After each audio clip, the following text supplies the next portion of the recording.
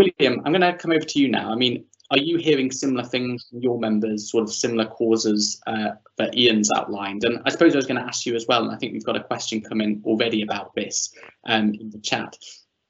We've had some new data from ONS this morning about the UK's trade with the EU and what looks like some longer term impacts of Brexit coming through the data. What do you make of all of that, and what is causing disruption for your members? Yes, indeed. Thanks, Joe. Always got to be cautious with this ONS data. Sometimes it's very useful, I think, to put it together with the HMRC data. And of course, the month-by-month figures, do fluctuate. But I think the most interesting thing out of today's data is the comparison with where things were 3 years ago. And that's probably the safest comparison point to take out, the stockpiling, the unbundling of stockpiling, and then the effects of the pandemic. And if you look at that data, in July of this year, imports with the EU were 3 billion lower than in July 2018, and our exports to the EU overall were 1.7 billion pounds lower. So we are seeing that effect of it being much more difficult to export to the EU.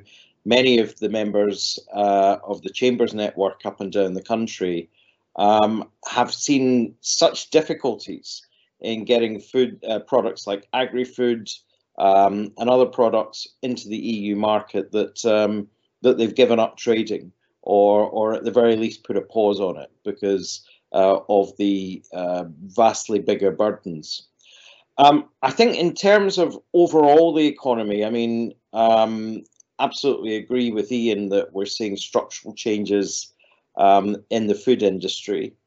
There are some maybe shorter term issues in other sectors, so some of it is cyclical, but I think it's the swathe of how much the skill shortage crisis is covering parts of the economy that is truly remarkable. I mean, we're looking at everything from the care sector to hospitality, into food manufacturing, food processing, HGV driving.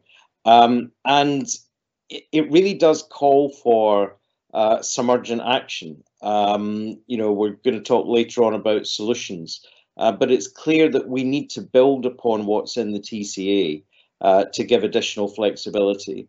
But the UK government's also got to look at its wider immigration policy to make sure that we don't end up with a structural skill shortage crisis.